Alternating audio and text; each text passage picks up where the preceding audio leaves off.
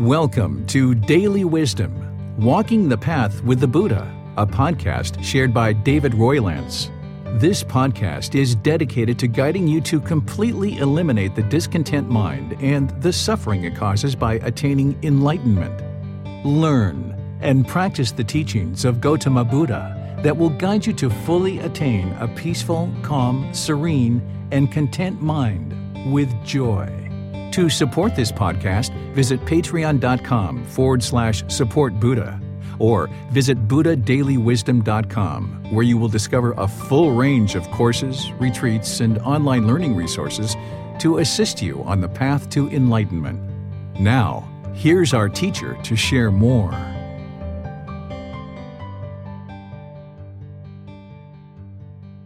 Sawadee Kap. Hello and welcome to Daily Wisdom, Walking the Path with the Buddha. Today we're going to be doing breathing mindfulness meditation. This is a practice that we do daily in order to train the mind and eliminate craving or greed, the tendency of the mind to hold on, this craving, desire, attachment, this mental longing with a strong eagerness. We need to eliminate this from the mind because it's the primary cause of why the mind is discontent. The longing with a strong eagerness in the mind's tendency to hold on and not be comfortable with things that are constantly changing. The mind is constantly craving permanence and wanting to hold on. And because of this, we cause ourselves discontent feelings like sadness, anger, frustration, irritation, annoyance, guilt, shame, fears, boredom, loneliness, shyness, resentment, all of these discontent feelings that are being produced by the mind because of this craving, this desire, this attachment, the tendency for the mind to hold on. And we can actually eliminate this because we are the ones who are causing the discontent mind. We can actually eliminate all of these discontent feelings 100%, where the mind will be permanently peaceful, permanently calm, permanently serene, permanently content, and permanently with joy. This is the enlightened mind. But in order to do that, we need to learn and practice the teachings of Gautama Buddha to include meditation. So here in this Facebook group, on this YouTube channel, and on this podcast, we dedicate every Sunday to discussing the teachings of Gautama Buddha and diving into this book, Developing a Life Practice, the path that leads to Nibbana. And on Wednesdays, we spend time discussing and practicing meditation, breathing mindfulness meditation, loving kindness meditation, and we also do chanting as well in order to train the mind to kind of ease it into meditation. We do this on Sunday and Wednesday at 9 p.m. Thai time. So wherever you are and whatever time zone you're in, you can tune in to this same Facebook page, this same YouTube channel, and the same podcast. The podcast, of course, is available all the time, and all the other ways that we share the teachings are available after the live presentation or the live online sessions. So today we're going to actually do breathing mindfulness meditation. But before we do that, what I would like to do is give an opportunity for anybody who's in our virtual classroom or watching on Facebook or YouTube to give you guys a chance to ask any questions that might be arising from your meditation practice, from learning with the resources provided, the book, the podcast, the YouTube channel, anything that you're thinking about or has come to mind, or you're curious about the teachings or how to implement the teachings, really just opening the floor to any and all questions to be able to help you further your practice and progress on this path to enlightenment. So Max, do we have any questions? I have some questions I wouldn't mind asking. One of which, David, is about the practice of gratitude, because practicing gratitude is something that's often encouraged in, say, like self-help groups and often in modern psychology. But I'd be interested to know what role gratitude can play in the practice of Buddha's teachings, and if the Buddha said anything about practicing gratitude. Yeah, I think that, what the Buddha taught is definitely, having gratitude and appreciation for parents and things like this, and for teachers and people like this. But generally, we know that gratitude and appreciation is an important part of this path. If we weren't feeling gratitude or appreciation for our parents, for our siblings, for our friends, for even strangers, our coworkers, our teachers, if we didn't have gratitude and appreciation for all of these people, then it would be pretty difficult to practice things like loving kindness, which is active goodwill for all beings, or compassion, which is concern for others' misfortune. So I haven't seen myself a whole lot of places where Gautama Buddha talked about gratitude, but there are some isolated places that I've seen it. But we definitely know it's part of the path, thanking people, being appreciative. One of the things that Gautama Buddha did during his lifetime is he basically lived on the food and generosity of all the people who were learning with him, the lay people, the ordained folks. He basically accepted food and clothing, shelter, medical care, water, things like this from all the people that were around him. And an enlightened being isn't going to walk around with ego and think, look at all these people giving me all this free stuff. I'm a big shot. Look at me. No, an enlightened being is going to be very appreciative and have gratitude for any offerings or donations or clothing or medical care, shelter, and just having enormous amounts of gratitude, even for people just learning the teachings, because a Buddha is going to know that their teachings will lead people to enlightenment, and it's their goal to share the teachings with as many people as possible during their lifetime, so that there can be a large community of enlightened beings upon a Buddha's death, so that once a Buddha dies, there's lots of people to carry the teachings forward. So the lay people and anyone who's making offerings to enlightened people are helping them to sustain their life and progress the teachings in the world.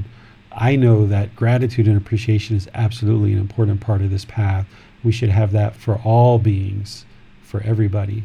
Yes, I think gratitude works because it calibrates our perception of how things really are. It helps us to see things more as they are. It's not about trying to see things as better than they are. It's really about seeing them as they are and realizing there is a case for gratitude. So that's kind of how I see it, is that it helps us see things more clearly in the way that the teachings do more generally. Helps us let go of craving. One of the things that I noticed among Thai people is they're very appreciative of anybody who chooses to just take some time to share something with them that will benefit their life. When I've been in roles as a boss and I had lots of Thai employees or Thai friends or acquaintances, just sometimes in casual conversation, if they're speaking and I just mention something that I feel like would help their life, there's always a thank you. There's always an appreciation. It's never, who do you think you are to tell me what you think? Even if they disagree, there's always a thank you. And noticing this with Thai people versus where in our culture, I think that if you kind of openly share with a friend or a family, sometimes the ego chimes in and feels like, well, who are you to tell me, what I should and shouldn't be doing? The Thais are just always open and appreciative of that. So one of the things that I was doing early in practice, and it really helped me to eliminate ego, is whenever somebody would share something with me, whether it was a stranger or a customer, at that time I was in business, whether it was a friend or a family or my wife or even my son, my 7-year-old son, he's 7.5 years old now. Whenever somebody shares something, even if I disagree with it, even if I know that I've tried, that particular thing in life and it didn't work out for me, I would just say thank you. I appreciate you taking the time to share with me. It's not thanking them for advice, because sometimes I think in our culture, we think by thanking somebody for advice, it's putting them above us and somehow their ego is going to get bolstered because of it. But that's thinking about the other person. What we should be thinking about is our own practice, that by saying thank you and showing appreciation, it eliminates our ego. So even if somebody shares something like in a business meeting or something like that, just saying, oh, thank you, Barbara, for sharing that. That was very kind of you to take your time to offer that suggestion. Even if you have no plan to take that suggestion whatsoever, and even if you think it's perhaps the most horrible idea you've ever heard, but just thanking her or him for the suggestion, what it shows is that you do have gratitude, you do have appreciation, and then Barbara is willing to give you suggestions in the future. Whereas if she gives you a suggestion and you're like, that's the most horrible suggestion I've ever heard, how dare you share something like that? Well, you can bet your, whatever, that she's never going to speak up again and offer you something because you are hostile towards her. And what I've noticed is there were employees in my company that would give me suggestion after suggestion after suggestion after suggestion, and I might have said thank you and appreciation to 99 different suggestions, and it was that 100th suggestion that was like the best idea I'd ever heard, and it really changed our business and allowed us to be so much more successful than we ever were. But had I not said thank you and showed appreciation for those 99 suggestions, I would have never got to the 100th one. So by showing appreciation and gratitude, it allows you to lower your ego. It shows other people that you're open and you're willing to talk and listen. It shows them that you're appreciative, and they're going to be really willing to help you in your life. Why create a wall that shuts down advice? If you're practicing the teachings really well and you're looking for the truth, even if somebody gives you a suggestion and it's not 100% accurate or something that you feel would be beneficial, you should be able to take that information and look at it and determine whether it would be beneficial or not, or practice it, so to speak, try it out and see if it works. And you should be able to discard it if it doesn't work and it's not helpful. But if we shut it down as soon as the advice comes and kind of get angry with our own ego because somebody shared advice with us, you're shutting down an avenue of potential advice that can be helpful in life, and it's not creating good, wholesome relationships with people around you. Everybody loves polite and kind and appreciative and people who have gratitude. People love being around people like that. So even if the ideas are no good or you feel that they're no good, just saying thank you and appreciation opens the relationship and keeps it wholesome. So this is one of the reasons why I feel like I had a really easy time of finding employees to work with me, is because I was always open to my employees and my customers. I felt like as a business person, my role was to listen to the employees about the type of place they would like to work and create that, and listen to the customers about the type of business that they would like to participate in and patronize. And essentially, I'm bringing these two groups of people together by making decisions on both sides. And by staying open and appreciative and thanking both sides anytime they give me advice, I might not take their advice every single time, but they felt at least my boss listened to me, or at least the business owner listened to me and he heard me out. He may not have took my advice, but he listened. And then he showed appreciation and gratitude for sharing that opinion and that insight. And I tell you that people used to give me all kinds of compliments as a boss and as a business owner. But what I would tell people privately is my only thing as a business owner is to listen to people and make decisions, because 99.9% of all the things that got implemented in my businesses that ultimately became successful were either ideas of the employees or ideas of the customers. And my only job was listening and showing appreciation and gratitude, and then implementing the decisions that I felt would be best for the business. And because of that, it created a lot of good karma, right? A lot of good results, a lot of good consequences. And that's why I became so successful as a business owner, by showing appreciation and gratitude and by listening to others. Yeah, and also there's the element of intent, in that we don't really control the outcomes. If the idea is a bad one, we often don't know until it's actually produced results. Mm-hmm. But what we do know is whether we went in there with a wholesome intent. Mm-hmm. And the last thing we want to do is discourage others and ourselves from making decisions based on unwholesome intent. The results will take care of themselves, right? But if they're made with good intent, then it's worth saying thank you. Even if you think it's probably not going to work, if the intention was wholesome, then that's, in a sense, still good advice. We can take that advice, right, that we might just think initially, we're like, hey, that wouldn't be very helpful. But you hear the advice and you think, hey, that wouldn't be very helpful. But instead of saying that to the person who just took 5 minutes of their day, or even 1 minute of their day to explain this to you because they thought it would be beneficial, instead of saying, that's not going to be helpful, why'd you tell me that? I would say things like, thank you so much for sharing that. I've never heard this idea before.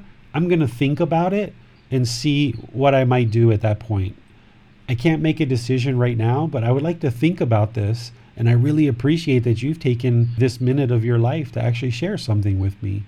So depending on what the idea was or how long they took, I would really confirm with them that I heard them, that I was going to think about it, I was going to consider it. I really appreciate you taking the time to share this with me. And because of that, people just constantly used to give me ideas all the time. And I loved it because I always had employees that were willing to work with me and give me ideas and help things. And I always had lots of customers that were giving me ideas and helping the business as well. Because then when people contribute ideas, they feel like they have a stake in it, right? It wasn't David's business.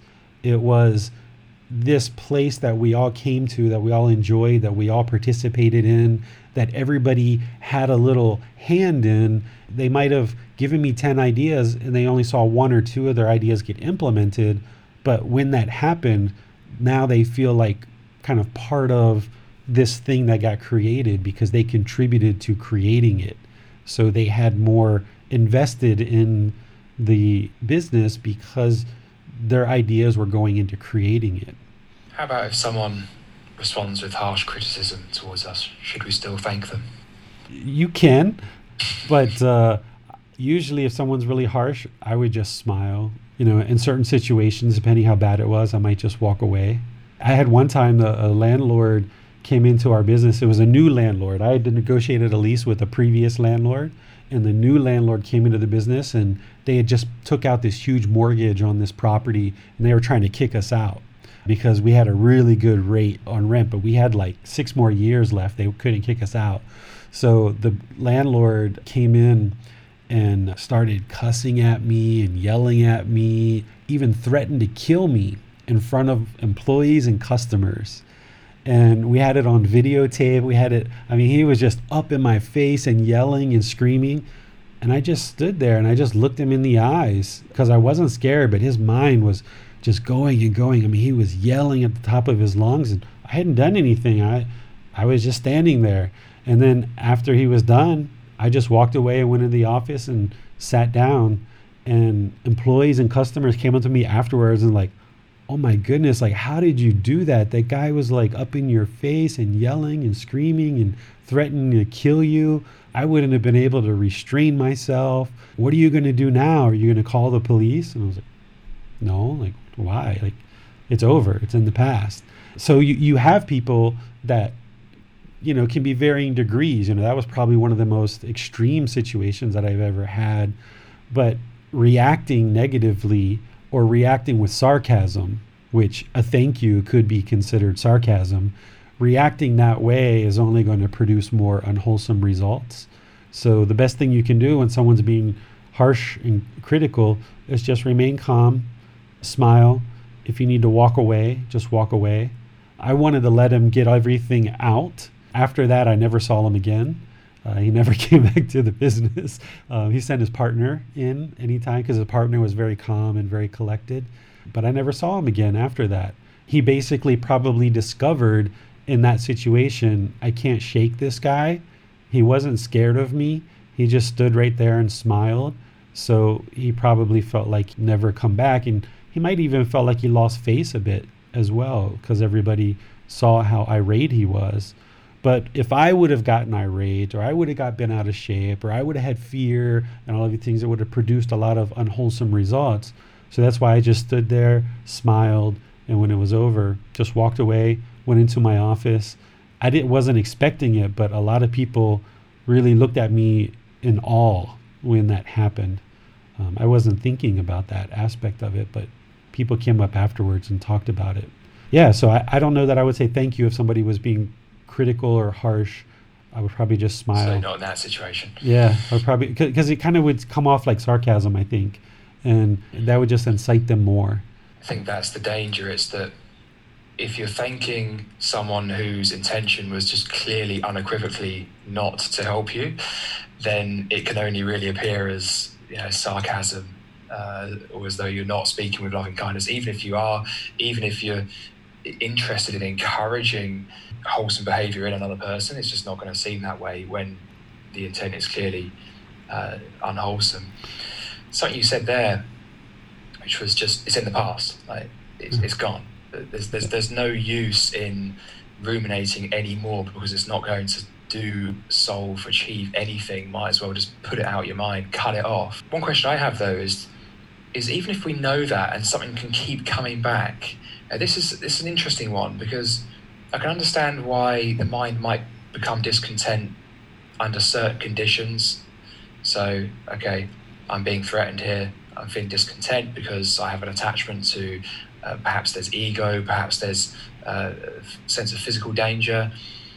But once the conditions have passed, what are the conditions that cause it to come back in the mind? Surely if those conditions have gone, it shouldn't enter the mind again if it's not useful. So where does it come from? It's craving, right? It's the mind holding on and craving permanence. So this is an untrained mind that even in a situation where it's over, the mind can just stew and toss and turn and kick it around. And, oh my God, this guy's going to attack me. What am I going to do? How am I going to do this? It's the craving, it's the greed, it's the holding on, it's the craving permanence. This is why we train our mind to let go. So, like, for example, when that guy walked out, it's like, okay, it's done, it's over, goodbye. Like, just move on. What's the next thing? So if you train the mind really well, you can get to a point where you can just let go of things and the mind's not holding on. You just live in the present moment, deal with what's in the present moment, make good, wholesome decisions off of these teachings, and then just move from thing to thing to thing. We're all taught in Western culture to multitask, which isn't possible because the mind's only doing one thing at a time. It's just doing multiple things back to back to back in really rapid succession. So it thinks it's doing multiple things. So we would be convinced in Western culture that by doing just one thing at a time, that somehow we're going to be less productive. But in fact, you're actually more productive, because by doing one thing at a time, your mind is more focused, more concentrated, you have more clarity of mind, you're making good, wholesome decisions every single moment. So all of those things are producing better results. Whereas if you're trying to do 3-6 things at a time, like for example, talk on the phone to a friend, watch TV, and eat a sandwich, you're not really talking to your friend and taking in the conversation that needs to be discussed. You're not really taking in the entertainment. You're not really taking in the food. All those things are just happening so quick back to back. You're not really benefiting from all of them. And then when it's all done, your friend is probably angry because you didn't really give them their time and attention. And now you've got to spend time to take care of that and resolve that and reassure them that you do care about them. And sorry, you were just busy with other things. So by actually doing just one thing at a time, you actually create better decisions, which create better results, and therefore you're more productive. Sure. I think I heard you say recently in the Facebook group that one good practice is to question each moment. Like, what am I doing in this moment that is leading me towards awakening? Is what I'm doing right now leading me towards enlightenment or away from it? That's a good way to think of it. What are some examples of how we could apply that in everyday life, just during, say, going to the shops or brushing our teeth or anything? This is the present moment, right? This is like allowing the mind to only reside in the present moment. Because if I'm talking to you now and my mind is thinking about all the things I'm going to do after class and tomorrow and the next day and the next day, or if my mind's in the past and thinking about all the classes we had in the past or all the things I did today or other stuff, I can't deliver a really good conversation and have a really good understanding with you in this present moment, because the mind is always somewhere else. So that's why the mind needs to be trained through meditation, breathing mindfulness meditation, to come into the present moment and only ever reside in the present moment. And it's going to feel awkward. It's going to feel weird as the mind starts transitioning into this way of thinking, because we're taught to have so many plans in the future and to be thinking about the future so much. And we're even taught to drum up the past and kind of relive a lot of the past moments in our life. So when you start letting go of these things, it can almost feel like you're kind of losing grip of reality a little bit. And this is where I describe kind of attaining non-self, as it almost feels like you're walking off of a cliff and nothing's there to catch you. Because we have this false sense of security that by thinking about the future and planning out the future, that there's somehow security in that. And we think that that's what's going to lead to a better life, or thinking about the past as well. So we plan out the future and we think this is somehow security, and it makes us feel more secure.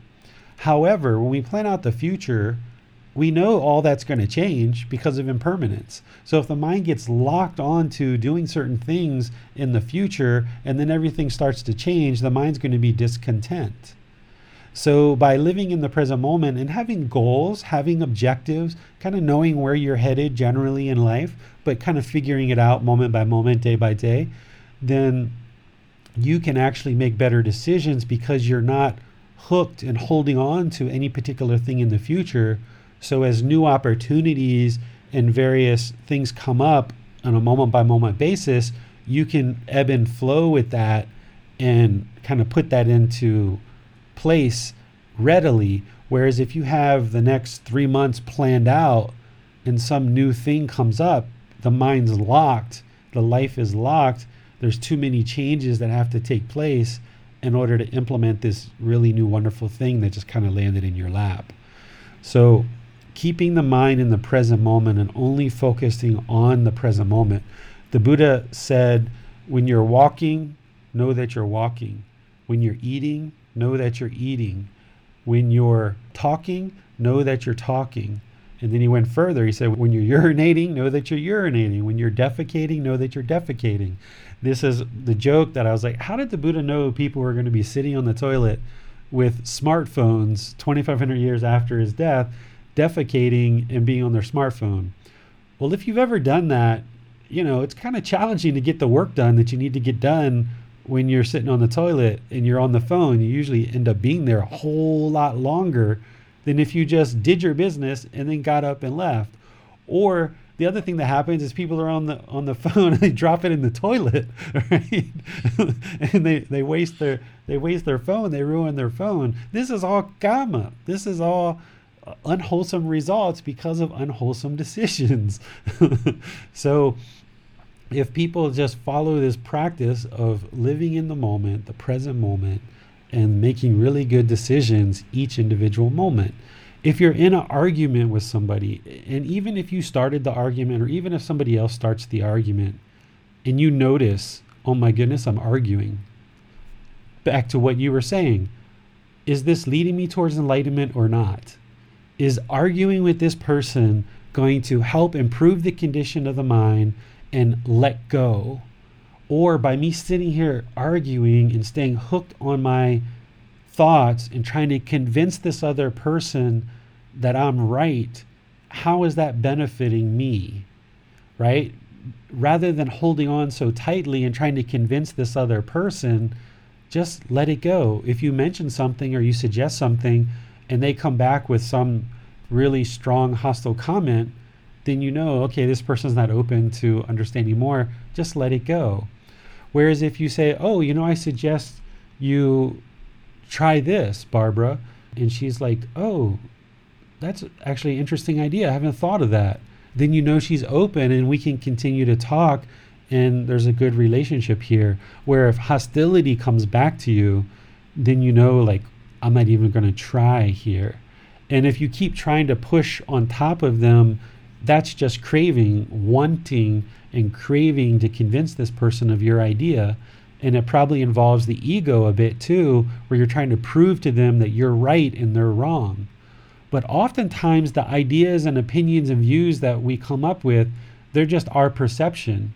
It's not really true reality. And because impermanence, my opinion and your opinion is different, and it's always going to be different on most topics, there's no way that 100% of the people are going to agree with you 100% of the time. So why even try to convince people to agree with you if they're not open to it to begin with? Sitting in an argument is going to do nothing but make you frustrated and make them frustrated. So train the mind to let go. I observe when I share something with somebody, if there's hostility or aggression, there's just no reason to keep going, because it's only going to lead to discontentedness. And if they're open and they're interested and inviting and willing to talk, then okay, we can have a conversation. Just last week, I met a man who is here in Thailand, and he's teaching Christian teachings to hill tribe people out in the mountains. And him and I had a beautiful talk about Christianity and Buddhism, and me asking him about how he thinks about things and what his thoughts are, and him asking me questions. And neither one of us were trying to convince each other of anything. We were just inquisitive about how each other thought about things.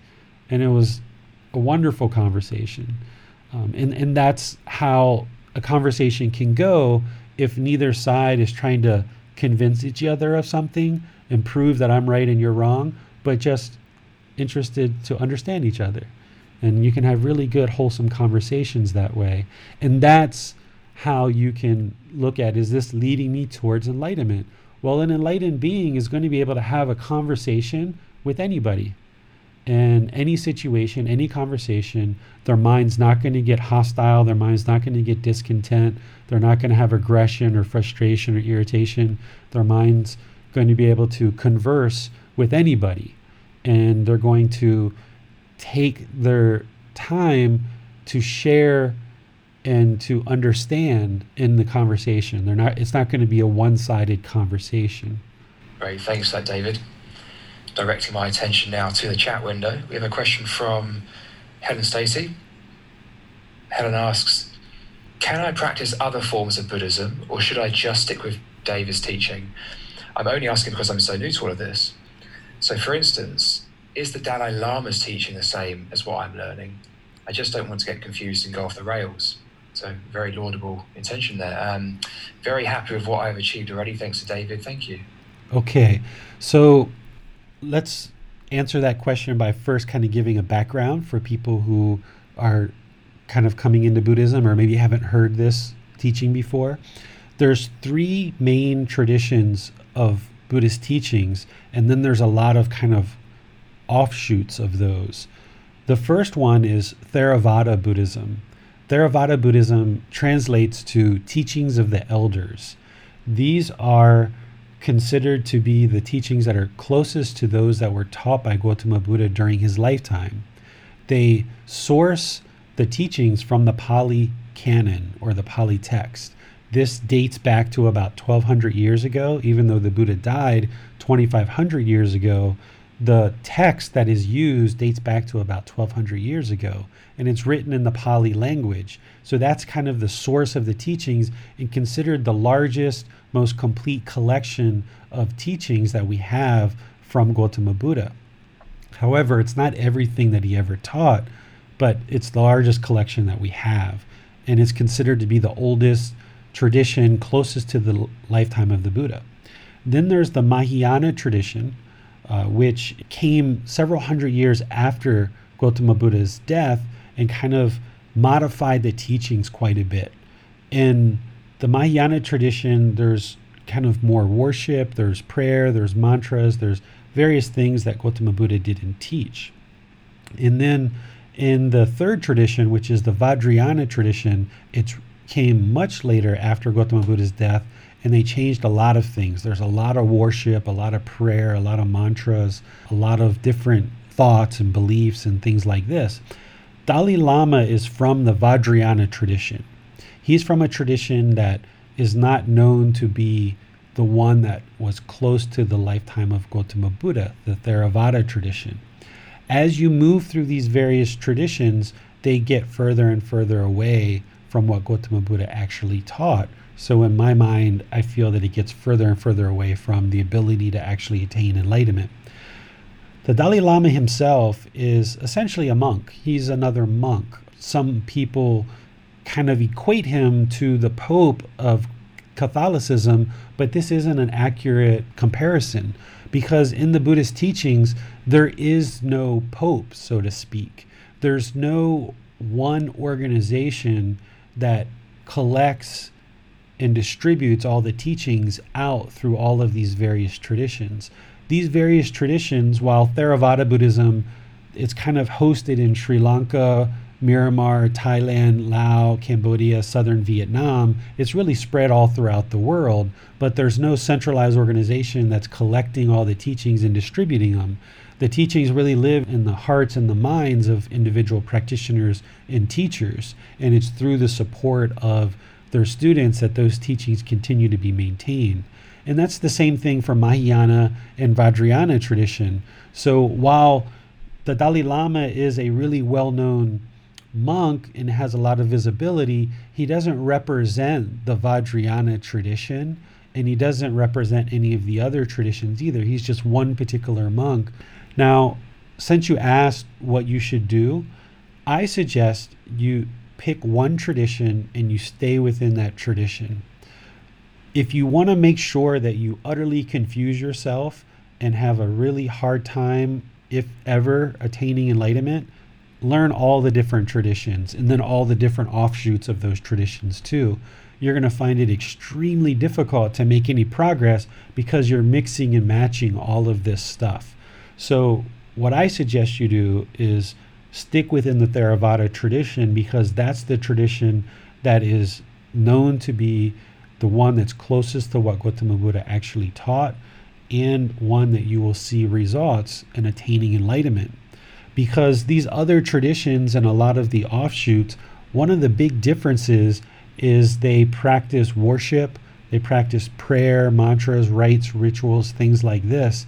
And that's one of the primary things that Gautama Buddha said that doesn't lead to enlightenment. Just worshiping a statue, a hunk of metal, or a hunk of plastic, worshiping that statue is not going to change the condition of the mind.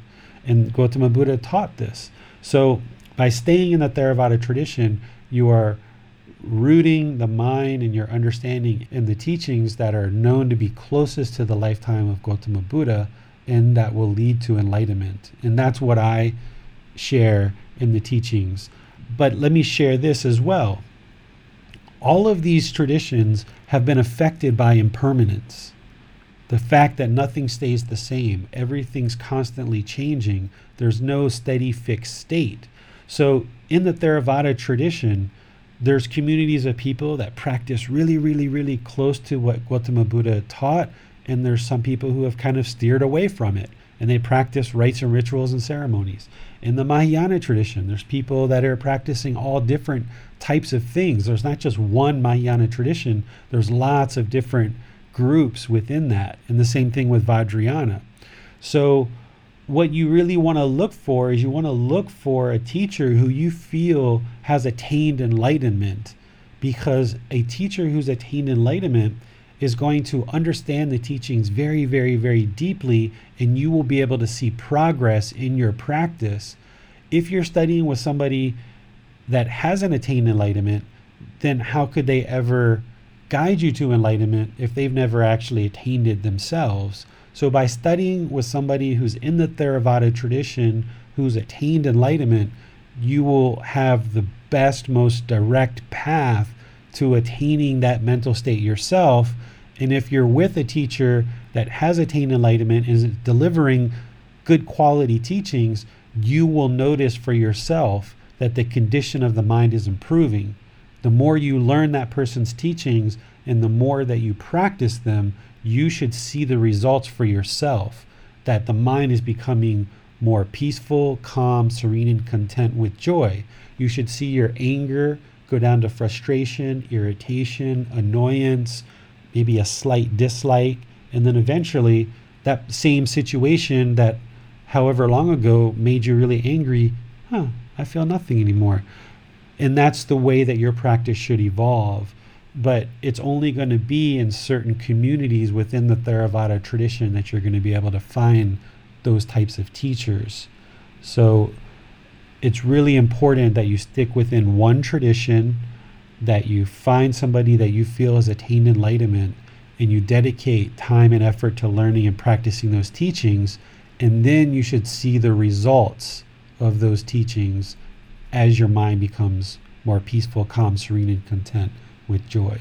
As a follow-up, David, would you be able to comment on this idea of the bodhisattva, the role of the bodhisattva? This is something that comes up in especially Mahayana traditions. Does that have any relevance to us here? Before I answer that question, I'll share with you that I know very, very, very little, if anything, about all these other traditions because I never went into them, because I got results from what I knew from Gautama Buddha's teachings. And so I know very, very little about them. But what I do know is this bodhisattva aspect that I understand, what I understand it to be, and anybody who studies Mahayana tradition, if I get this wrong, then just understand that I don't study those teachings. But what I understand a bodhisattva is somebody who's taken a vow and has decided that they're not going to attain enlightenment in this life, and instead they're going to help other people in this life to attain enlightenment, and they're going to accept rebirth and be reborn and come back into the world in order to help more and more people to attain enlightenment. Okay, that's what I understand it to be. So they've somehow made this vow that I'm not going to get enlightenment, even though I probably could in this life. I'm not going to do it because that means if I get enlightenment that I'm not going to be reborn. So I'm not going to get enlightenment so that I can help as many people as I can now, and then I can get reborn and help more people. Okay? My thoughts on this are, it's not what Gautama Buddha taught, number one. Anybody who is saying they're not going to get enlightenment but help others to attain enlightenment, you wouldn't be able to help others to attain enlightenment if you haven't attained it yourself first. You need to first experience it and attain it before you could ever help other people. For example, if you've never driven a car before, how could you ever help anybody learn how to drive a car? Because you've never driven one yourself. You don't know what the pedals are. You don't know what the turn signals are. You don't know where the wipers are. How could you ever train anybody to drive a car if you've never driven a car yourself? So the idea that somebody is going to not get enlightenment but help a lot of other people through, it's not possible. And then accepting rebirth, that's not possible either, because there's no guarantee that they're going to be reborn back into the human realm. A person doesn't know necessarily where they're going to be reborn, so they could easily be reborn down into one of the lower realms like hell, afflicted spirits, or the animal realm. So accepting rebirth is completely opposite of what Gautama Buddha talked about and taught, because remember, he was looking at sickness, aging, and death, and he wanted to solve these for people. And the way that he solved this question of sickness, aging, and death is that by not being reborn, then you won't experience sickness, aging, and death. If there's no birth, then there's no death. So his whole goal in teaching and attaining enlightenment, which you can observe for yourself that you've attained it, is that by attaining enlightenment, you will no longer be reborn, and that solves the sickness, aging, and death. So the bodhisattva, to me, if I'm understanding it correctly, is not what Gautama Buddha taught. There's nowhere in his teachings that he taught people to take a vow and to accept rebirth and to help other people through, because this is focusing attention on other people's practice. What he taught is learn the teachings for yourself, train your own mind and attain liberation for yourself so that you can escape the cycle of rebirth through attaining enlightenment. If his goal and his whole teachings was about bodhisattva, then he would have said, okay, I haven't attained enlightenment yet. Yeah, I haven't attained enlightenment yet, but I'm just going to teach you guys all the teachings that will lead to enlightenment. And I'm going to come back later and help you guys again. And I'm just going to keep helping you guys as much as I can. You guys go through, I'm just going to keep coming back and helping you. But that's not what he said. He said, here's the teachings. This is what will lead to enlightenment. And you can see the truth for yourself. And when you attain this mental state, you will no longer be reborn. And he said the same thing, that he is not going to be reborn ever again. So that is the goal, is attaining enlightenment, not taking some vow and sticking around trying to help people do something that you haven't done yourself. So that's my perspective on the bodhisattva. And if I'm not understanding what a bodhisattva is, then that's okay, because it's not part of the Theravada tradition and I haven't ever studied it. But yeah, the goal is to learn and practice, observe the results for yourself as the mind improves, and escape this whole cycle of rebirth. As much as we have enjoyment in our life at various times, who wants to stick around for countless iterations of crying and sadness and accidents, physical harm to the body, people yelling and being hostile, riots and racism and political problems and poverty and famine? And who wants to stick around for all that stuff? Sure, there's been some pleasant times in our life, but if you ask me, I'm getting out of here.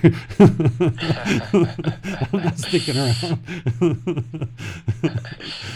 Yeah, it's an interesting one, because when the mind lets go, those things don't matter in a sense, right? Yeah. The suffering is like a impetus to let go in the mind. Yeah. Is it the case that in pursuing enlightenment, especially in the very final stages, the mind is saying, oh, I don't want this, I'm going to decide against it? Or is it more a case of it simply doesn't see the value in pursuing anything conditioned, sensual pleasures, and experiencing all the other things that come from it? Because if I'm not mistaken, even the Buddha did say there is gratification in pleasant experiences. It's just that they're impermanent, and they're inevitably going to, if you attach to them, they're inevitably going to cause discontentedness. Yeah. So at some point, the mind's just going to say, well, what's the point?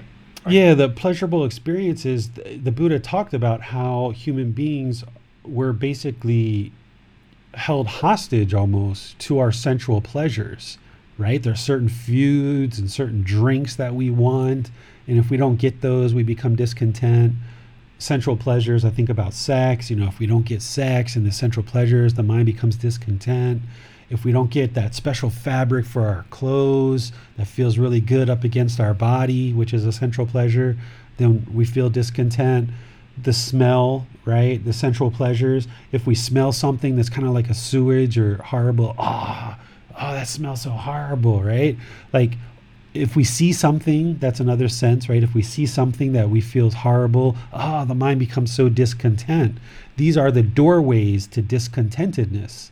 The 5 senses in the mind. There's 6 doorways to discontentedness. So these sensual pleasures is what has human beings hooked. And we think that if we hold on to these sensual pleasures, that it will create happiness in the mind. But that happiness is impermanent. But we keep grasping and we keep trying to hold on to all these sensual pleasures. They make us happy for a period of time, but then when they're gone, the mind becomes discontent again. So what you have to do is you have to get to the point where the mind isn't craving these sensual pleasures and it's not hooked and holding on to these things. So once you become enlightened, you might eat a chocolate bar and it tastes good, but it's not like, I got to have one tomorrow and the next day and the next day. And if I don't get a chocolate bar, my mind's going to be angry and like I can't function without chocolate. Or you might enjoy a certain type of clothing and you're like, okay, I'll wear this clothing, but you can wear any clothing because you're past the whole central pleasure and you see danger in it. The Buddha described this. You see danger in attaching to anything that feels even remotely close to an attachment. When you feel the mind pulling in that direction, you learn the danger in that, because you see repeatedly over time that every time my mind gets attached, anytime it has a mental longing with a strong eagerness, I end up sad, or I end up frustrated, or I end up really excited, and then after the excitement's gone, then I feel sad again, right? And you see your mind doing this up and down and up and down and up and down, and you start seeing so clearly that it's coming from craving, desire, attachment, this mental longing with a strong eagerness. And the more you see that, you have no interest whatsoever to ever attach to anything or allow anyone to attach to you. Because you know if other people attach to you, at some point they're going to be discontent when you're gone. So if your child becomes very attached to you, which they are when they're first born, and as they grow up, if they're really attached to you, when you leave, they're going to be lonely, they're going to be sad, they're going to be bored, they're going to be missing you, they're going to be grieving. So sometimes in the West, parents come home and they make their children so excited that the parent has come home. This is just precipitating attachment, because now they're so excited that daddy comes home, but then when daddy leaves, now they're so sad and so lonely. So you start learning, why would I ever do this to my child? Why would I ever make them so excited when I come home? Because then when I leave, they're going to be so sad and so lonely and so bored. And you start seeing this true reality so clearly that you no longer are interested in having craving, desire, attachment to anything, any situation, anyone. And you also aren't interested in others having that craving, desire, attachment for you. And you find very skillful ways to ensure that people aren't attaching to you and making sure that they eliminate their attachments. And there's very skillful ways to do that. Like for me, I got to a point where I would get nauseous when I felt my mind pulling in a certain direction. I would literally get nauseous, like I was going to vomit. Or if I felt somebody attaching to me, I started feeling it. Like I felt the stress, I felt the control. And this is why, Max, you know that I had that idea that I was going to go record the audiobook at that one studio. And I saw some things there that this person was trying to control me in the situation. And I was like, oh, I thought this might be a good studio to record the audiobook, but I'm not even going to go there. I don't think that that's a good idea. So I went to visit 2 other studios, and I found one where the guy was just really laid back, but he was engaged, he has knowledge, he's interested, but he wasn't trying to control the situation. He was encouraging, he was supportive, he would like to collaborate on the project, and he would like to work together as a partnership. But the other situation, even though I thought that's where I was going to go, I wasn't attached to it, I wasn't holding on to it. So when I saw that there was some craving on the other side, I was like, no, I'm not going to go there, because that's not going to turn out good. Because if he's got craving to control the project and control me, then at some point he's going to be discontent because of it, and this isn't going to end well. And I also saw some attachment to money, because he was like so adamant about the money as well, and really wanting to make sure the money aspect of it all happened in the way that he wanted.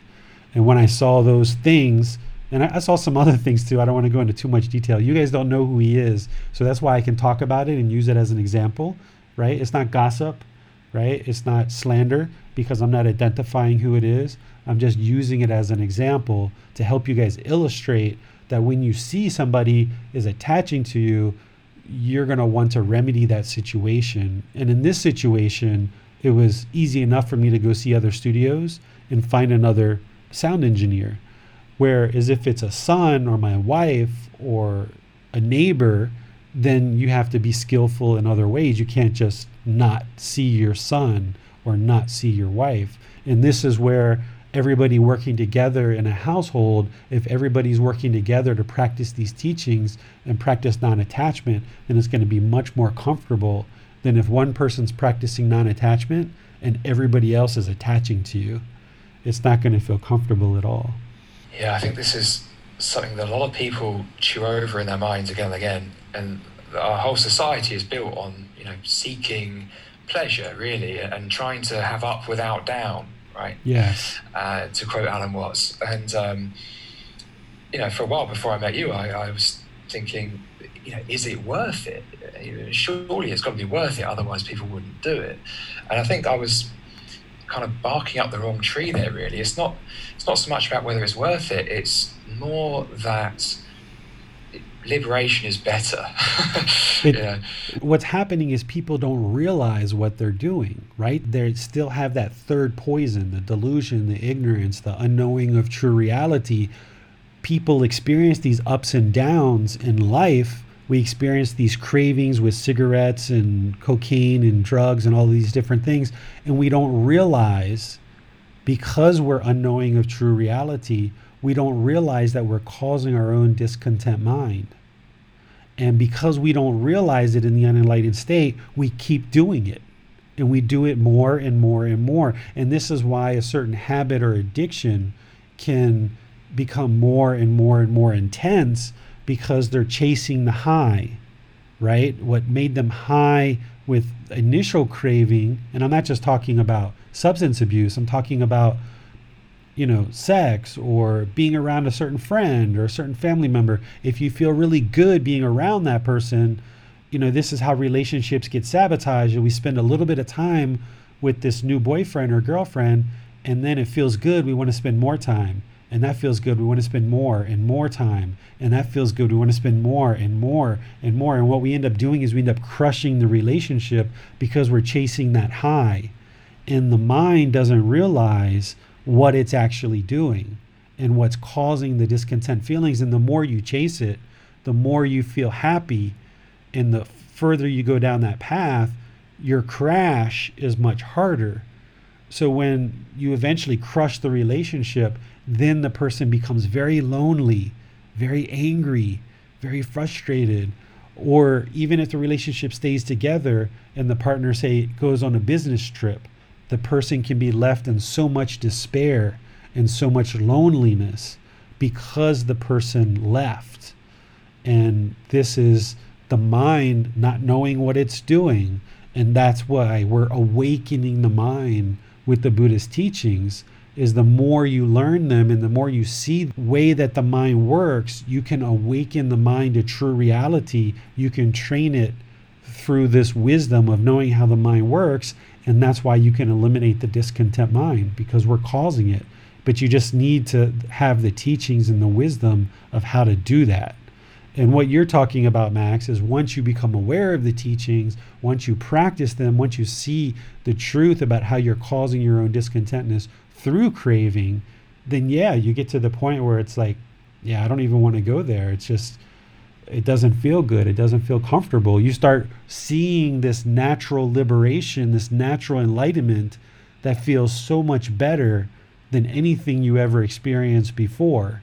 So all this stuff that you're giving up, by giving up craving, by giving up anger, by giving up ignorance or unknowing of true reality, by giving up cigarettes and alcohol or cocaine or heroin, giving up ill will and hatred and frustration, giving up all of these things, you actually see the mind becoming more enlightened. And then it becomes like a snowball effect where you're more interested to walk towards the light and go in this direction because you know where that other path goes. It goes to the darkness, and you've been there before and you know what that feels like, and you're not interested in going back. And this is why sometimes when people hit rock bottom, it's the motivator that encourages them to go the other direction. But you got to stay focused on the goal and learning these teachings about what is the darkness and going towards the light. Because things like the 5 precepts, the Buddha is essentially telling you what the darkness is. Darkness is killing other living beings, stealing, sexual misconduct, lying, taking substances that cause heedlessness. This is the darkness. And if you go down that path, it's going to have unwholesome results. And the same thing with the Eightfold Path. sharing things like right view, right intention, right speech, right action, right livelihood, right effort, right mindfulness, and right concentration. He's showing you the path. This is the path that you would like to walk. That's walking towards the light. And the more that you learn it and practice it, you will see the benefits for yourself, and you'll not be interested in going down the darkness, but continuing to walk towards the light. Got it. Yeah. Thanks, David. We've got a couple of good questions on Facebook, so let's go there now. So, question from Amina. Would it be fair to say that letting go of attachments is the same as becoming satisfied with having nothing, and becoming aware that whatever we do have, we'll one day lose, or that thing will alter as it is all impermanent? Yes, I agree with that statement, but let me just kind of qualify that a little bit. Sometimes when people feel like they're giving up everything, right? We're giving up cigarettes, we're giving up alcohol, some people are giving up meat, some people are giving up, by the time you get to the end of the path, giving up sex and sexual contact. You're giving up all these things. The Buddha talked about how this is a path of relinquishment, that you're giving up things, you're relinquishing things. And then what I will add to that, everything that you're giving up pales in the comparison to what you're gaining. Because oftentimes what people focus on in this path is all the things you're giving up. But what I like to do is I also like to focus on what you're gaining. You're gaining focus, concentration, clarity of mind. You're gaining memorization, being able to have a really profound memory, which is going to help you in your personal and professional life. You're getting a peaceful mind, a calm mind, a serene mind, a content mind, permanent joy, right? And now that you've given up all of that drinking and killing and lying and stealing and sexual misconduct, you've given up all of that stuff. Now your mind is so peaceful, calm, serene, and content with joy that no matter what happens in life, whether you have something or you don't, the mind is always peaceful, calm, serene, and content with joy. So while you need to look at all the things to give up, because the Buddha said this is a path of relinquishment, what I would encourage everyone to do is focus on the goal of what you're attaining. Because it's really easy to be kind of, Debbie Downer, so to speak, and think negatively, like, why do I got to give up all this stuff? But look at what you're headed towards. And then also on that same topic is what you choose to give up. And when you choose to give it up is your choice. There's no one forcing you to do it.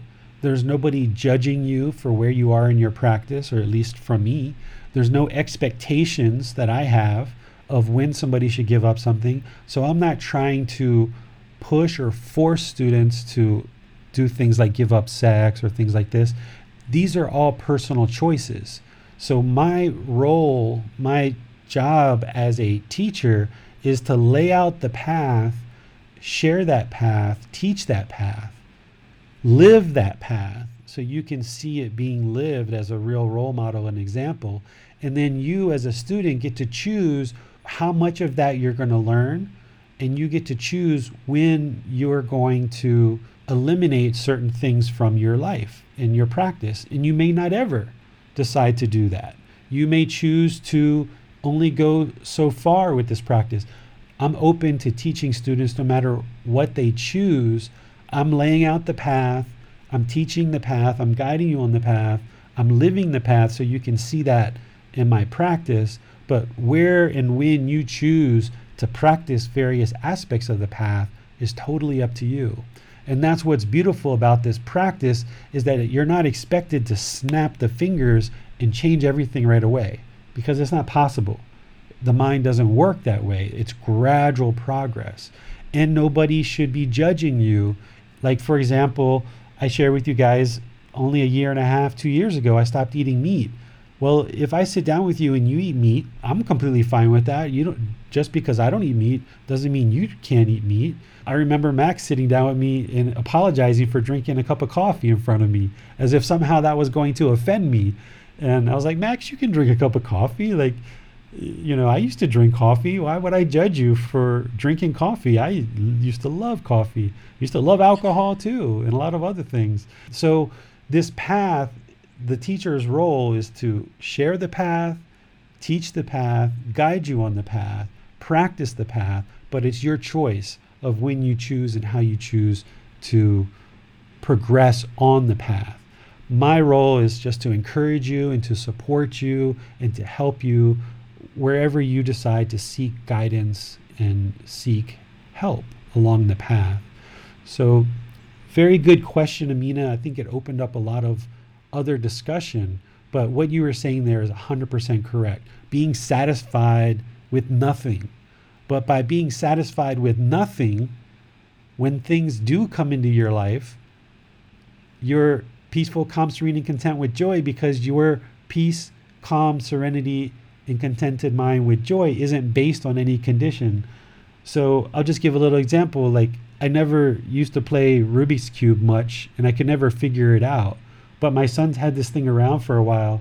So yesterday I decided to figure out how to solve it.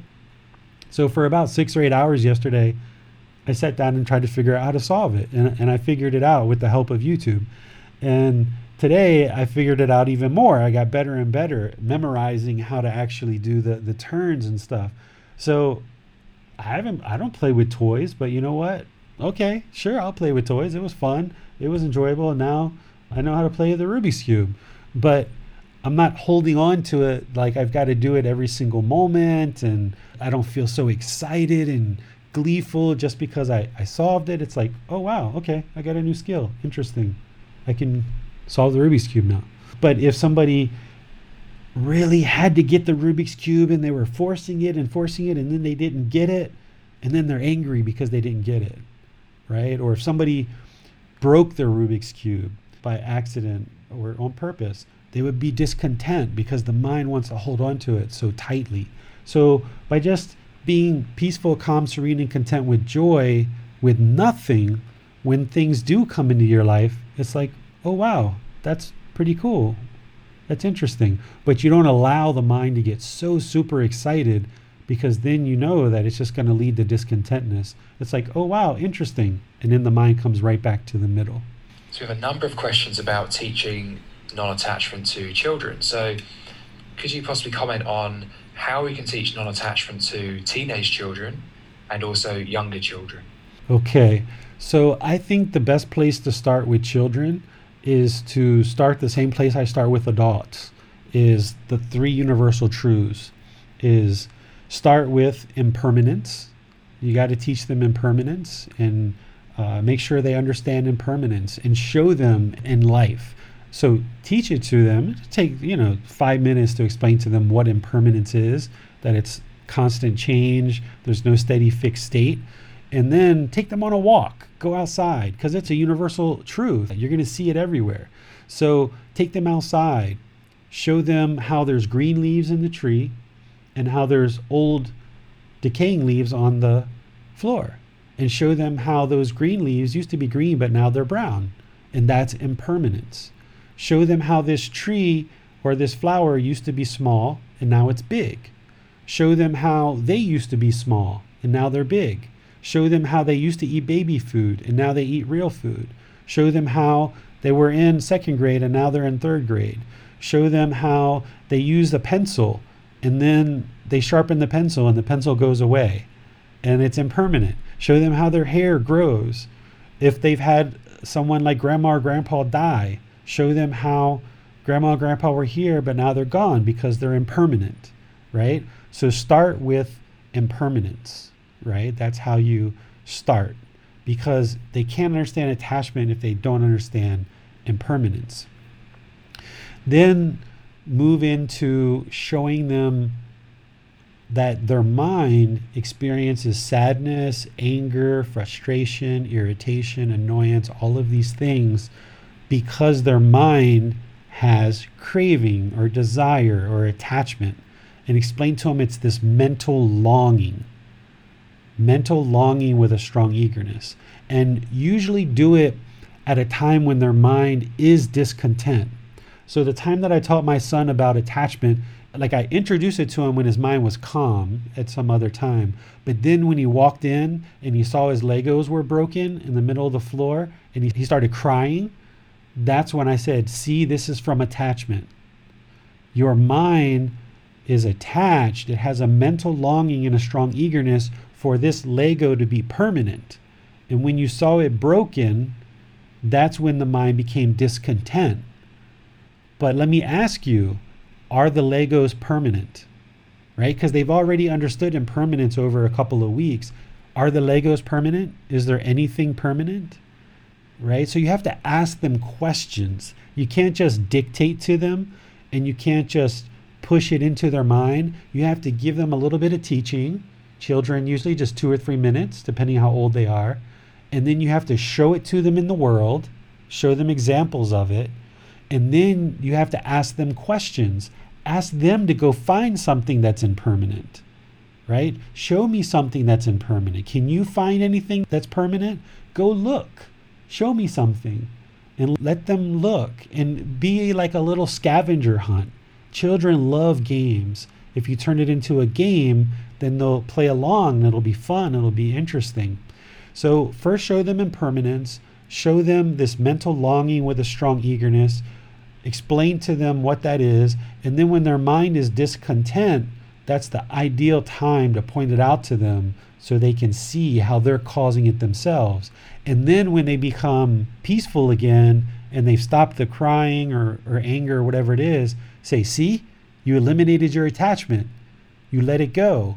You were crying about the Legos, but now you're watching TV for the last 20 minutes and you see how calm your mind is now? You probably forgot all about the Legos, right? And they're like, yeah, you're right. So you don't have to sit down and give them this real deep theory talk about the Four Noble Truths and things like this. You can actually just show it to them in real life and say, aha, look. So my lessons with my son, when I first started out, I think he was about 5.5 or 6 years old. And my lessons with him would be like 2 minutes long, maybe 3 to 5 minutes long at the most. And then we would be off to something else, right? And then sometimes like we would be driving home and he would be talking about all the things he's going to do when he gets home. And I'm like, oh, Bailan, that's in the future. Daddy's talking to you right now. I want to know, what are you thinking right now? Like your mind's too far in the future. Right? So you just have to remind them about these teachings over and over, these little 3 to 5 minute lessons here and there, and showing it to them in the real world so they can apply the teachings directly in the real world. Okay, and also Manal was asking specifically about teenage children. Would you have any different advice for teenagers? For teenagers, I think once they get to like 12, 13, 14, I think they can read this book. You know, I think that they could jump into this book, and with help from mom and dad who's already reading and learning this book, the whole family could learn this together. There's a children's book that I'm working on that will be out at some point, but a teenage child should be able to learn this starting at about age 12. And if mom and dad are already familiar with it, they would be able to help them. I specifically used very basic English in order to ensure that I was capturing and able to teach the widest audience possible. And the videos and podcasts and quizzes also use all the same basic English, because my interest isn't to try to sound so big or so important. My interest is to have as many people learn and practice and get the results as possible. So even when I'm teaching these classes, you see I use very basic, very simple English. And luckily, that's pretty much all I know anyway. So I feel that teenage children could learn from these same resources that I share with adults. Got it. I have a question, David. So given that we're aiming to be mindful in every moment, live in the present moment, what role can routine play in this? How much value do you place on routine? Routine can be helpful when you're first getting started, but don't allow the mind to get attached to it. Here's what I mean by that. Early on, I used to have a lot of trouble sleeping, to the point where I actually used to take sleeping medication because I wasn't aware of these teachings back then. It was 24 years ago when I started doing all that stuff. I used to take sleeping medication because I had such a hard time sleeping, and I had to take sleeping medication for essentially 24 years until I learned these teachings and don't need it anymore. But what I observed at those times is that because I lacked structure in my life, my mind was untrained and I lacked structure. Remember, the unenlightened mind is looking to attach. It's looking for permanence. So the unenlightened mind typically doesn't like unstructured things. It likes a certain routine or a certain schedule. So what I noticed when I was working on sleep is that when I had a certain routine of coming upstairs, relaxing a little bit, taking a shower, doing meditation, and falling asleep, the mind kind of gets hooked on that routine, and it fell asleep easier and easier and easier because it was looking for that routine. This is one of the reasons why children typically fall asleep really easily, is because there's a certain routine that the parents set up for them. But then as we get older, we get away from that routine, and that's one of the reasons we have trouble sleeping. So if you put yourself back into a child's shoes and you create a routine for yourself, it will help you to sleep. But the problem with that is, as you go on over the years, if you get so attached to that and then you don't do that routine, the mind has trouble sleeping. And what you're going to notice is that as the mind becomes more and more enlightened, you're going to need less and less sleep. You won't need as much sleep. So if you're having trouble sleeping and you're not getting good quality sleep, implement something like a routine in order to do the same things for the last 30 minutes of the day that induces the mind and puts it to sleep, because it does these same things, every day for 30 minutes. But then don't get so attached to it over 6 months or a year or 2 years after the mind gets really well rested. Then maybe start switching it up a little bit, because you need to observe impermanence, right? This whole thing about insomnia, what I realized is there's no such thing as insomnia. I mean, there's definitely people who don't sleep for multiple days, right? But that's just the mind being untrained. But we would say, if we're used to falling asleep every night at 10 o'clock, and then we do that for 6 months or a year, we religiously fall asleep at 10 o'clock every night. If we're awake at 11 or 12, we think we have insomnia. But in reality, sleep schedule is impermanent. There's no way that you can fall asleep at the exact same time every single day for your entire life. So as you practice these teachings more and more, if you're used to falling asleep at the same time every day, what you'll notice is that your sleep schedule will shrink more and more and more, because you won't need as much sleep. Most people who are practicing these teachings really deeply sleep anywhere from about 4 to 6 hours. 8 hours is kind of like a lot of sleep. Some people even sleep just 1 or 2 hours that are enlightened. And some people don't even, sleep for an entire night or two in the enlightened mind, but they're so aware of their mind, have so much awareness of mind, that they're not frustrated, they're not grumpy, they're not sad, they're not lonely, they're not bored, because their mind is enlightened and it's functioning optimally. It doesn't need sleep. So routines are helpful to kind of get things established and get things moving in the right direction, but then you have to recognize that they need to be impermanent, because you can't hold on to your routine. If I had to fall asleep at the same time every single night and I was rushing my family to get home in order for me to fall asleep at the same time every night, that's going to cause unwholesome results, because now I'm rushing and I'm forcing my family to do things, and my language is becoming harsh and hostile just because I'm trying to hurry up and get home to fall asleep, for example. So it's good to get started, routines, but don't get attached to them, and know that they're going to change over time. I noticed in the book as well, it says that as the mind becomes more enlightened, you might notice you dream less.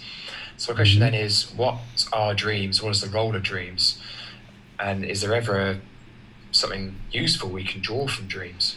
I wrote that into the book because what I noticed is for many, many years prior to where I am now, I stopped dreaming. I used to dream a lot in my earlier years, and then just all the dreams stopped. And what I noticed is during that time, the mind came more into the present moment. And when I was dreaming, I was either dreaming about the past or I was dreaming about the future. And when all the dreams stopped for many, many years, I noticed that the mind came more into the present moment. And when I talked with other people, they had similar experiences as well. Now, there are some doctors and medical people that tell you that you have to dream in order to get good quality sleep, which I disagree with. So dreaming is not required. What you'll notice is the less you dream, or if you don't dream at all, the mind's coming more likely into the present moment. But you may end up having dreams at different times. It's not really an indicator that things are going bad or going good. But if you notice that you don't have dreams anymore, don't hold on to them and don't think that they're important, that it's probably just a sign of your mind coming into the present moment. And if you do dream, don't think that that's good or that's bad, because those aren't permanent. And definitely don't try to figure out your dreams. A lot of people try to do dream interpretation and figuring out, what does this mean? Am I going to be rich? Am I getting a new boyfriend? And I'm supposed to get a new job. Should I do this or should I do that? And they're basing it all off of a dream. Well, once you wake up, if you've dreamed and you've had a dream, whether it was a pleasant dream or a horrible dream, once you wake up, the dream's in the past. Just let it go. Just let it go. You're in the present moment. So don't hold on to these dreams and try to interpret what they are and try to figure out what the future is all about based on this dream, because it's only going to steer you in the wrong direction. The goal is to bring your mind into the present moment and make good, wholesome decisions in the present moment. Don't be dwelling on the future and trying to figure out the future. Got it. Thanks for that, David. We have no more questions at the moment. Okay, so maybe we should do some meditation. Looks like we've got about 30 minutes to get into some meditation. Sounds good. All right, so now that we've filled up our minds with all of these questions and all these answers, let's meditate and let it all go. You know, if we were not online like this, live, streaming, if we were in a retreat setting or you were in a class with me, I would do meditation right away at the beginning of the class session in order to prepare the mind for the discussion. But because we're live streaming and things like this, usually the first few minutes people are just showing up. And if we are all in meditation, you know, those people that are coming in, they're not going to know what we're doing and what we've been learning. So I usually talk first during these online sessions and then meditate afterwards. But don't be surprised if you come learn with me in person, either through a retreat or a class or something like that, where we actually do meditation first and then we talk. And this actually prepares the mind for the learning much better. Okay? So let's do breathing mindfulness meditation. I would like you to go ahead and take a seat, either in a chair or on the floor, and get your lower body comfortable. If you're sitting on the floor, just cross your legs lightly, not real tight, just kind of a little bit loose to allow the circulation to flow, right? If you put them in real tight, your legs will have a tendency to go to sleep, cause pain, and then you won't be able to train the mind because all you'll experience is pain. So just really nice and loose. If you're sitting in a chair, feel free to cross your legs, feet flat on the floor, or put your legs straight with your feet flat on the floor. Up to you. Just make the lower body comfortable. It's like it doesn't even exist, right? Just nice and comfortable, but not luxurious. Your upper body should be in the middle, not slouched and not real rigid, but using your muscles, engage the muscles to keep the body erect in the middle. This will help keep the mind attentive during the meditation session. If you slouch or you lean back, the mind's going to have a tendency to kind of turn off and be lazy and hard for you to actively train it. So by keeping your muscles engaged with your upper body in the middle it allows you to maintain your attentiveness and your alertness of the mind so you can actively train it during the meditation session.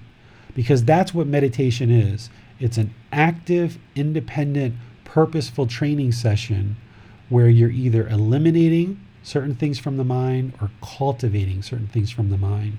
When you walk the dog, you're walking the dog, you're not meditating. Or you go for a jog, you're jogging, you're not meditating. Active, independent, purposeful training session. That's what we're going to do. So with your lower body comfortable and your upper body in the middle, supported by your muscles, take your hands and place your right hand over your left with your thumbs together and put those in your lap.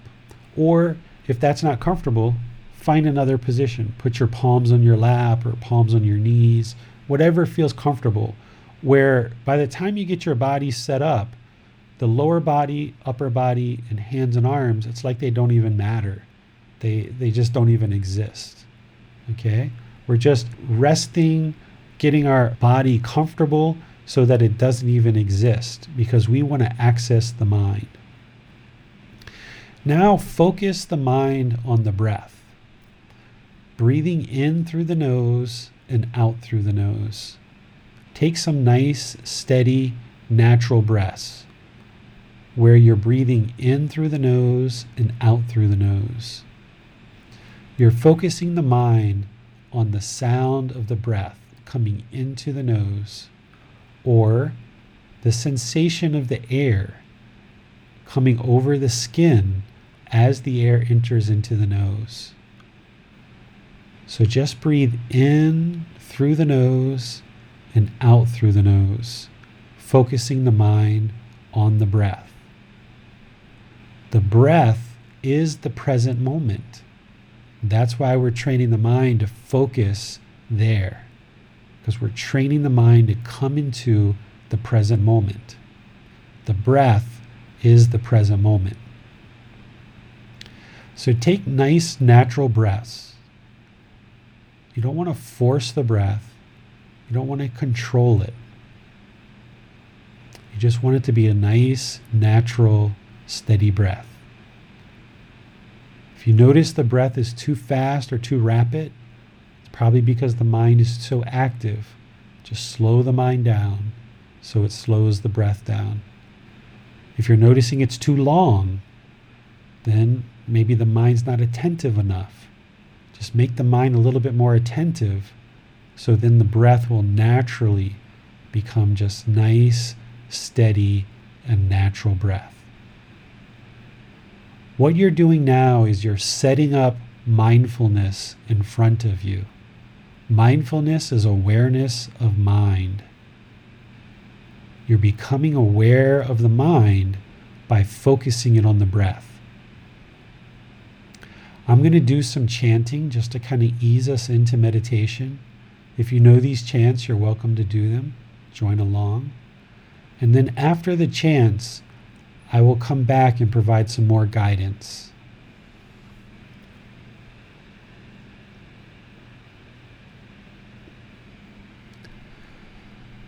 Arahang Samma Sambuddho Bhagava Bhutang Bhagavantang Apivateyami Savakhato Bhagavata Tammo Tamang Namasami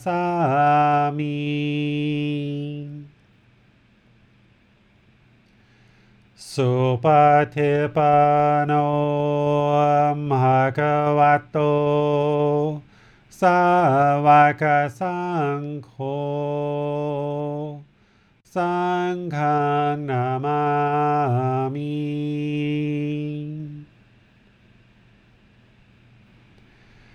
Namo Tassa Bhagavato Arahato Samma Sambuddhassa Namo Tassa Bhagavato Arahato Samma Sambuddhassa. Namo tassa bhagavato arahato samma sambuddhassa. Iti piso bhagava arahang samma sambuddho.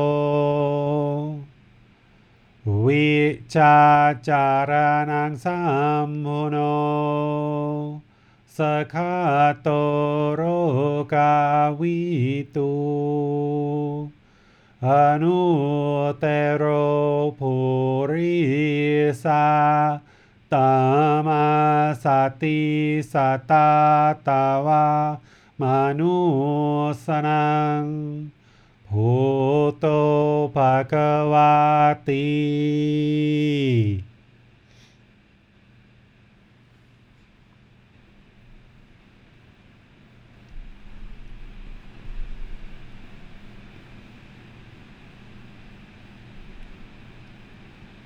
Okay, you should be focused on the breath. Breathing in through the nose and out through the nose. Focus the mind on the breath. The breath is the present moment. Breathing in and out.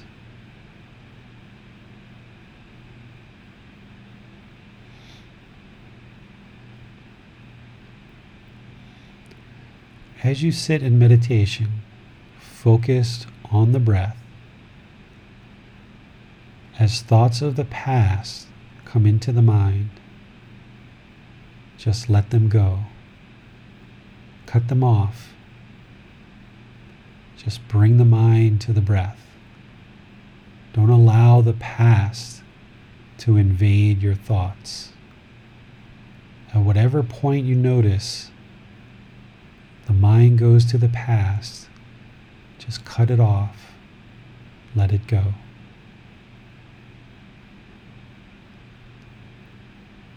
If the mind goes to the future, don't allow the mind to wander around in the future. It can't be peaceful there. It can't be calm. It can't be serene. It can't be content with joy. You need to cut off those thoughts. Let them go. Bring the mind to the present moment. It's only in the present moment that the mind can be peaceful, calm, serene, and content with joy. If the mind has any thoughts or ideas or perceptions, no matter what they are, good, bad, indifferent, don't judge them. Don't label them. Don't allow them to come into the mind. At whatever point you notice thoughts, ideas, or perceptions, just cut them off. Let them go. Bring the mind to the breath. The mind can reside peaceful, calm, serene, and content with joy in the present moment.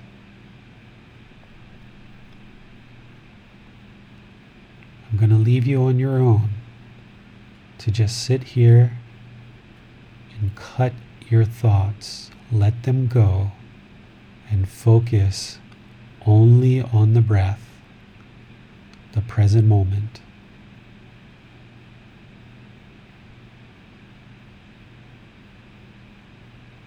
There's nowhere to go.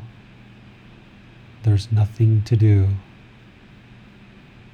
No one needs you right now.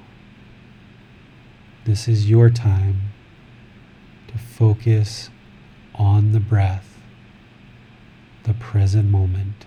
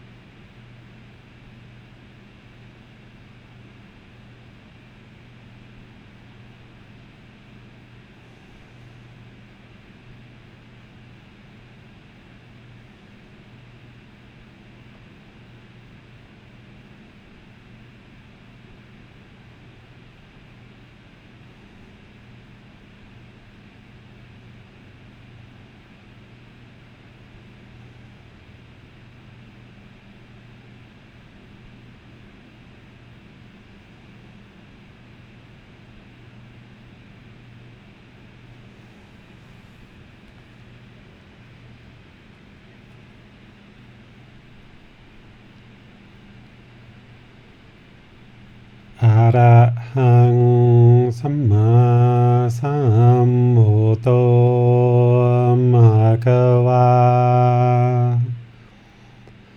พุทธังมหะคะวันตังอภิวาเทมิ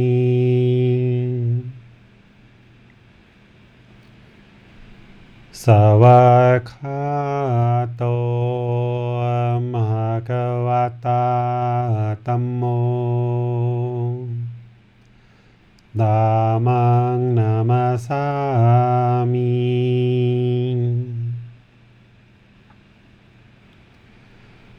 สุปฏิปันโนภะคะวะโตสาวกสังโฆสังฆังนามามิ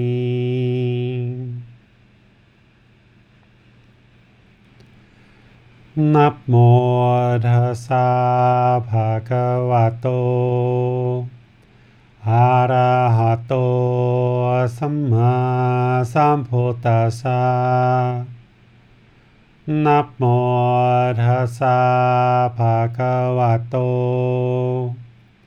อะระหะโตสัมมาสัมพุทธัสสะนะโมตัสสะภะคะวะโตอะระหะโตสัมมาสัมพุทธัสสะอิติปิโสภะคะวะ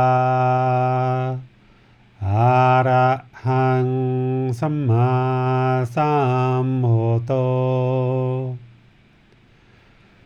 วิชาจารณังสัมโมโนสัคขะโตโรกาวิตุอนุเตโรภูริสาตามาสติสัตตาตาวามานุสนังพุทโธภควาติ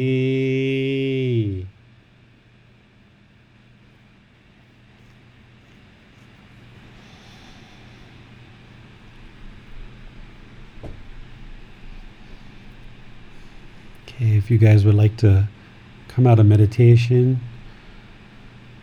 if you have questions about how we did meditation or anything that came up as you were meditating, if you have questions about, welcome to ask those. A few times, David, I've had some quite deep meditations in the lying position, more so than sitting. And a couple of times I felt like almost like I'm on the verge of sleep. I suppose I just want to check that I'm not really just falling asleep there or at risk of falling asleep. Is this maybe suggesting something about my practice outside of those situations, that maybe the mind is too restless? Because I still have good meditation seated, but it seems that sometimes when I'm lying down, extra relaxation really helps me to settle in.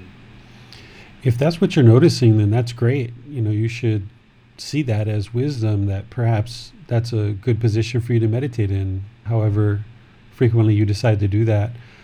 The mind can become very, very relaxed during meditation and feel like you're on the verge of sleep. And this can be a jhana that sometimes you get in really deep meditative, almost like a trance, like really, really deep. But if there's still awareness there and you're not kind of like, nodding, off to sleep. If you're nodding off to sleep and you're losing muscle strength, then that's sleep. And you should probably just stop meditating and sleep, or switch to another position like walking or standing or something like that. But barring that you're actually literally falling asleep and dozing off, it could be that your mind is either moving into one of the jhanas or has already attained one of the jhanas, that you're getting that deep meditative quality of meditation, that deep quality of training the mind of meditation. So it's not a bad thing. It can be a good thing. Again, if you're not falling asleep, it can be a really good thing. I've heard it described before as one teacher I came across once described it as edge of the pillow feeling. And I think what he meant by that was like the feeling of when you are actually falling asleep. I think most people can relate to, there's a certain moment when you're falling asleep when it's like the mind just switches gears and it becomes very relaxed but also drowsy. And then sometimes in meditation it's like that feeling minus the drowsiness. It's almost like this, it's like that sensation that you get when you're falling asleep just without the drowsiness. Yeah, that's deep meditation. That's where you would like to get to, where you're not drowsy, you're not dozing off, but you're just so deep in meditation. The mind is so calm, so focused on the present moment, on the breath, that it almost feels like sleep. One thing that I was going to share, because it reminded me when a thought came to my mind, is that if you're meditating and you're seeing things, like you're having visualizations, like different colors or lights or different things like this, oftentimes people will sometimes comment that they experience that during meditation.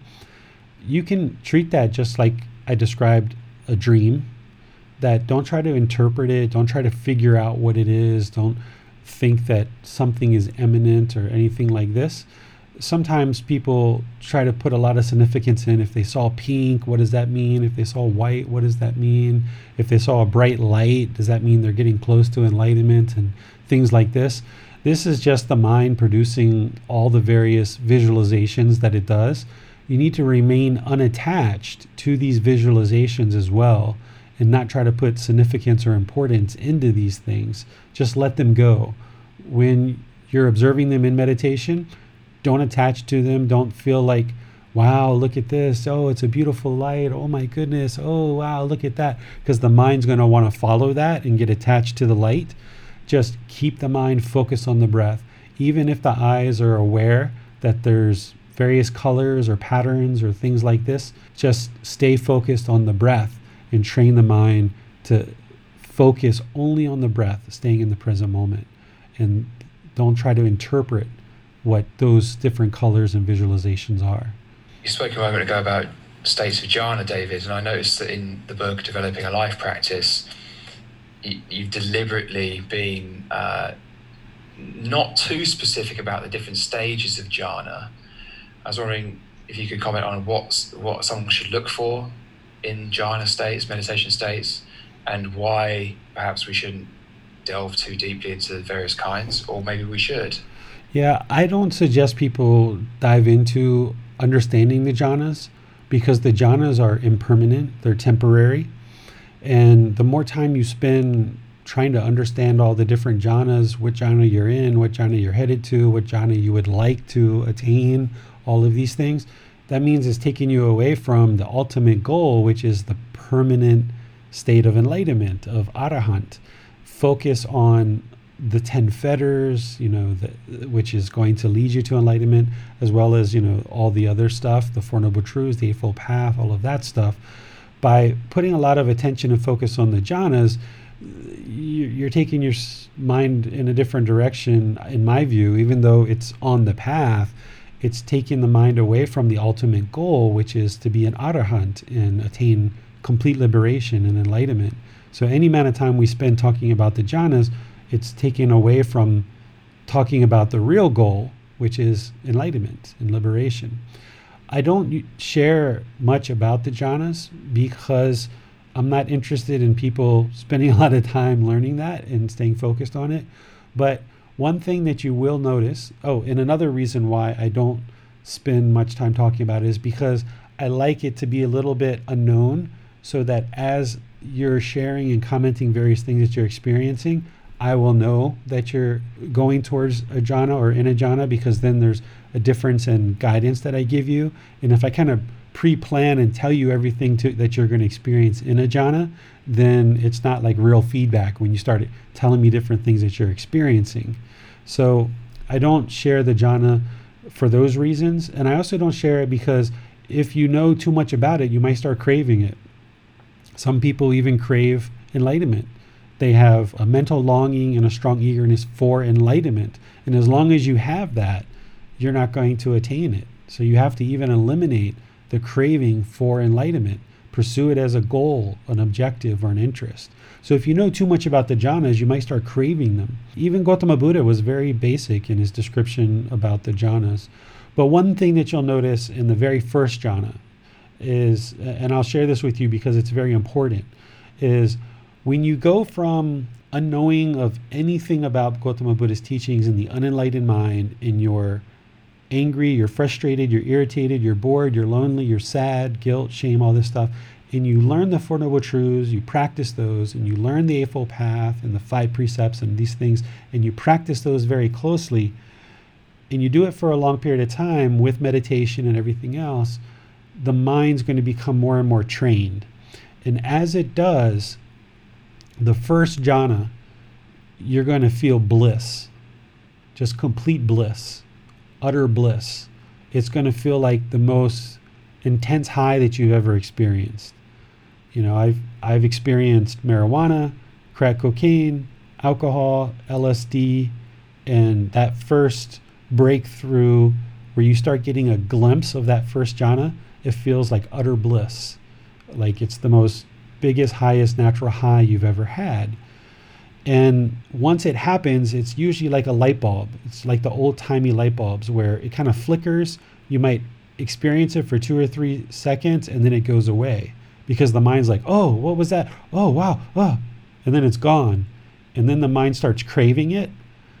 And that's why it's gone, because the mind starts craving it. When there's craving, even for that feeling, then it's going to diminish and it's going to go out. So when you feel that utter bliss hit you, just remain unaffected by it. Like you're standing in the middle of the rain naked and it's raining down hail on you and you're just unaffected by it. So when you feel that bliss, just remain completely unaffected by it. That's what you'll see with the first jhana when you start breaking through the first jhana. The reason why I share even this much with you is because a lot of times when people reach that first jhana, they think they're already enlightened. They feel that utter bliss going from a completely unenlightened mind and just practicing these teachings really closely to this overwhelming bliss. And people will oftentimes feel, oh my God, that was the enlightenment. Especially if they think that enlightenment is like a light switch. Because people think and believe that Gautama Buddha sat under a tree and he instantly became enlightened, which isn't true. But some people believe that. He never taught that. He never said that. But some people believe it. If you believe that and you feel that bliss hit you, people are going to immediately think they're enlightened. And they think that, okay, that's it, I'm done. And they kind of stop. And then they don't understand what enlightenment is, that it is the elimination of sadness, anger, frustration, irritation, all of this. But they have that experience of the bliss. They assume they're enlightened, but they still go around speaking hostile. They're still angry. They're still frustrated. Because when you hit these first 4 jhanas, you're practicing pretty well, but there's still ill will. There's still ego.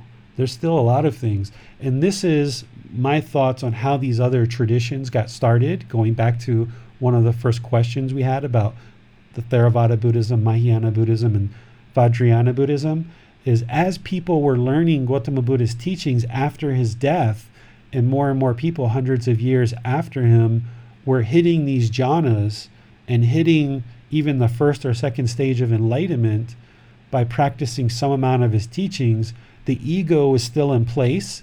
And it's like, oh, I'm enlightened now. The Buddha got this all wrong. It's not 5 realms. It's 32 realms. He didn't teach the realms correctly. Or it's not 5 realms like the Buddha said. It's 8 realms, or it's 9 realms.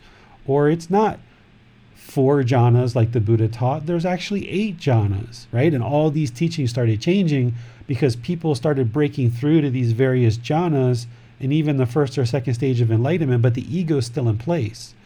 So I share this with you about the first jhana so that when you hit that bliss and you feel it, don't get attached to it, just remain unaffected by it and just continue to focus on the breath and don't think that you're enlightened. You're not there. You're not even close. The jhanas are an indication that things are starting to kind of come together. They're starting to gel. You've learned the Four Noble Truths, practicing that well. You learn the Eightfold Path, you're practicing that well.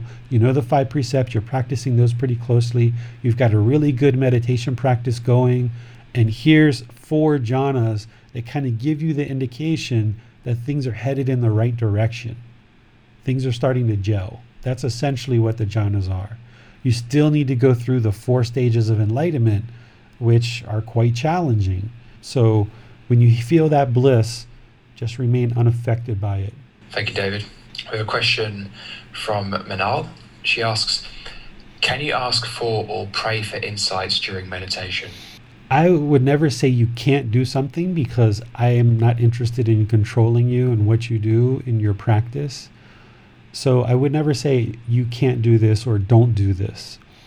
But what I will share is that I don't feel it will be helpful, because the goal of meditation is to actively train the mind through a dedicated, purposeful training session. And you're training the mind to either eliminate certain things or cultivate. You're eliminating craving with breathing mindfulness meditation, and you're cultivating loving kindness with loving kindness meditation. During meditation, if you're praying or you're having thoughts and those kind of things, then the mind's not doing an active, dedicated, independent, purposeful training session to eliminate things from the mind or cultivate certain things in the mind. If you're going to pray, I would suggest praying before meditation or after meditation. So that's what I would suggest. But how you actually practice is up to you.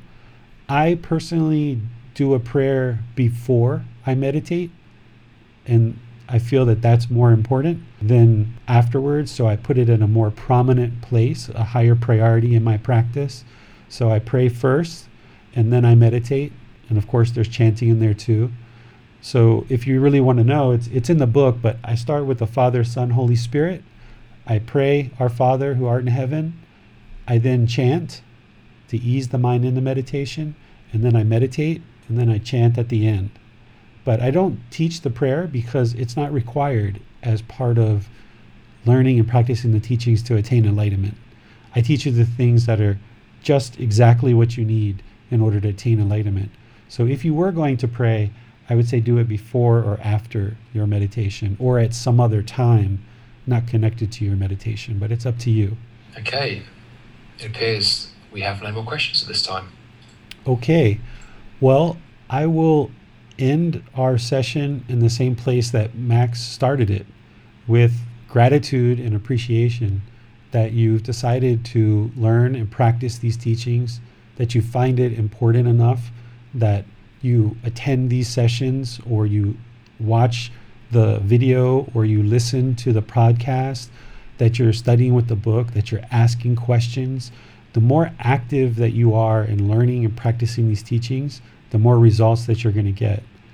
I feel enormous appreciation and gratitude the more and more people that are gathering in order to learn and practice these teachings, because I know it's only going to help you, those close to you, and all of humanity, the more and more that you learn and practice these teachings. So I wish you well on this path. Very pleased that you've chosen to learn with me, and very pleased to see that you've decided to dedicate at least this time to learning and practicing the teachings of Gautama Buddha. And I hope that you decide to dedicate even more time beyond just our session here today. So thank you so much. I will see you on Sunday at 9 o'clock, where we're going to be learning about the ego. The chapter that we're going to be in at that point is chapter 17, which is dissolving the ego. The ego serves no purpose. We're going to talk about what the ego is and talk about how to dissolve it. This is one of the most challenging aspects, I feel, of the path. So that's why I dedicated an entire chapter to it, and we're going to spend a lot of time talking about it. So I wish you well in your day. May you be well. May you be safe. May you be peaceful. May you be free of discontentness and the suffering that it causes. Take care. Thank you for listening to this podcast. To provide support for this podcast, visit patreon.com/supportbuddha. To access more teachings, visit buddhadailywisdom.com. There, you will discover a full range of courses, retreats, and online resources to assist you on the path to enlightenment. Remember to establish a daily, consistent meditation practice, along with learning and practicing these teachings. A well-developed meditation practice is the foundation in which to train the mind to attain enlightenment.